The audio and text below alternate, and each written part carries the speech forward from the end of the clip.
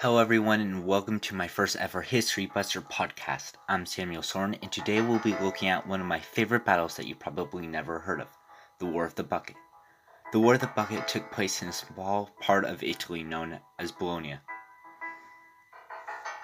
Now, in order to understand this war, we have to look at what's happening in Europe at the time. We're talking about the Pope versus the King. Now, this conflict had been raging on from about the 5th century to the 15th century. For context, the Pope is the head of the largest religious organization in the world.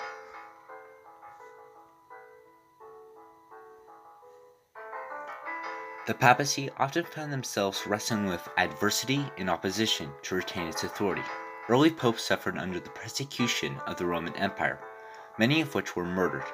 For example, Pope Clement I was thrown into the sea with an anchor around his neck. Now, just think of that.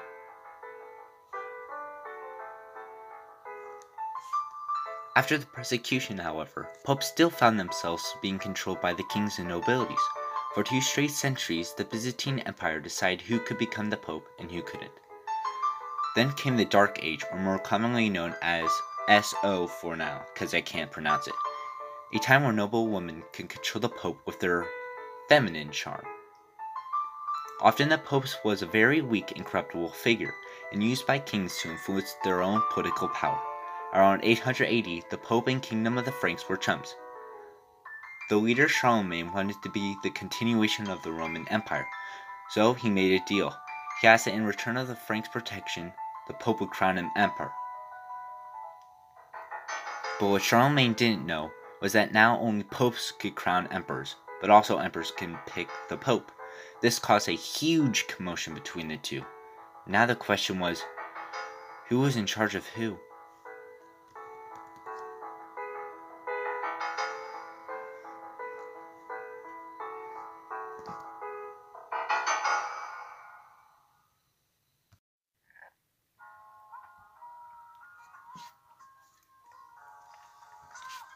Charlemagne soon turned the kingdom of the Franks into the Holy Roman Empire, and now the Pope and the Emperor weren't such great chums now, as they both started to realize the power circle they created.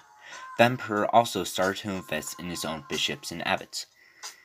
The problem for the Holy Roman Empire was it really wasn't much of an empire, but a nightmarish federation made up of hundreds of different counties, duchies, bishoprics, and more. The princes of these local regions often disapproved of the emperor's ruling, and started pockets of rebellions that the emperor often spent time fighting. So the emperor put his own family and loyal followers into those positions, which increased his own power. He also gave jobs to the highest bidder. Around the year of 1050, a bunch of popes got together and said enough is enough. They wanted the emperor to stop abusing the church and investing in his own church officials.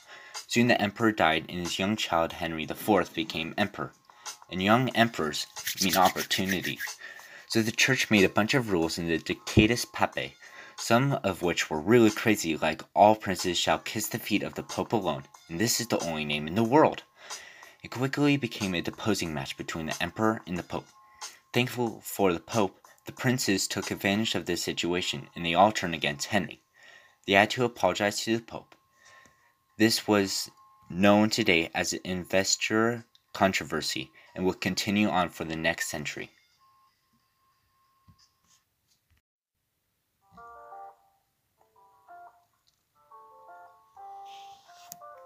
Soon the emperor's control over northern Italy started to be questionable because it was separated by the Alps. Soon, when the Emperor Frederick Barbarossa came down in 1176, all the cities joined forces and pushed Frederick back. Huzzah, they said. And then immediately after, the city-states immediately started fighting. The whole Pope versus Emperor had a huge impact on Italy at the time. Families and cities were torn between the Guelph pro-Pope and Ghibelline pro-Emperor. Everything about the two was opposite, from which side a flower goes in the hair to what way you cut fruit. 2 city-states that caught a long-standing rivalry were the emperor-loving Modena and the Pope-supporting, bucket-loving Bologna, as they had already fought against each other on many occasions. For example, in 1249, the victorious Bolognese captured a live donkey and catapulted it into Modena to humiliate them. In 1325, however, The Balinese went on a long trip and burned Modena's crops along the countryside. The Modena's leader, Pasarina di Bonocolossi, was having none of it. Balinese had two forts to the southern border, and Pasarino decided to take an army over and lay siege to the closest of the two. One of the men in the front fort went out to talk to Pasarino and handed the fort over. The fort was now in Pasarino's hands, and it made the Balinese furious. Then the worst happened. The Balinese bucket was missing away. Hey, never mind. It was just misplaced. That's right.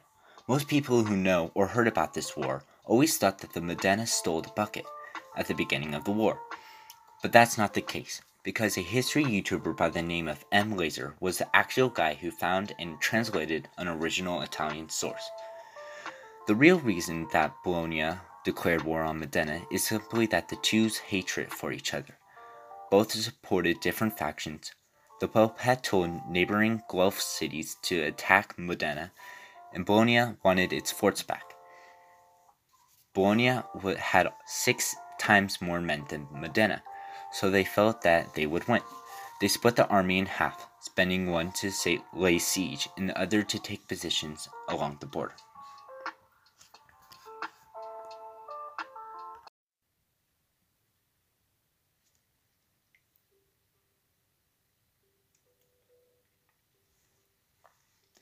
Modena tricked the Balinese into thinking they were going to attack the north, when they quickly sent troops to the south and passed the blockade.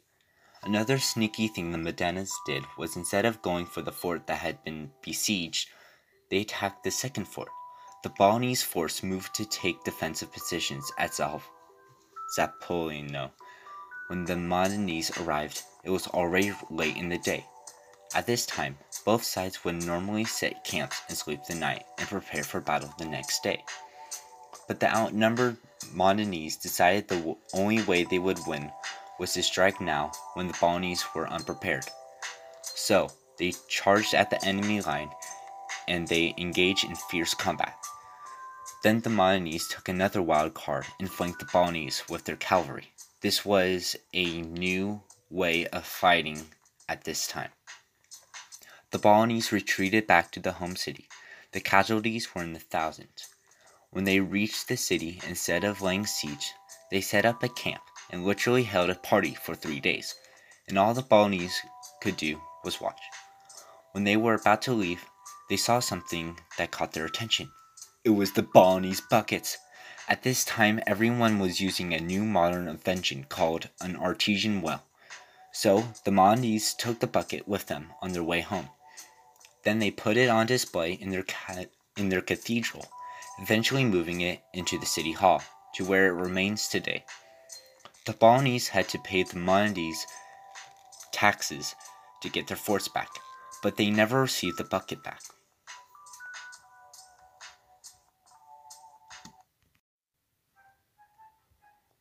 Well, I hope you enjoyed this podcast. I put a lot of time into it, and make sure to subscribe to M Laser and Oversimplified, as they were the two YouTuber channels that brought this to my attention.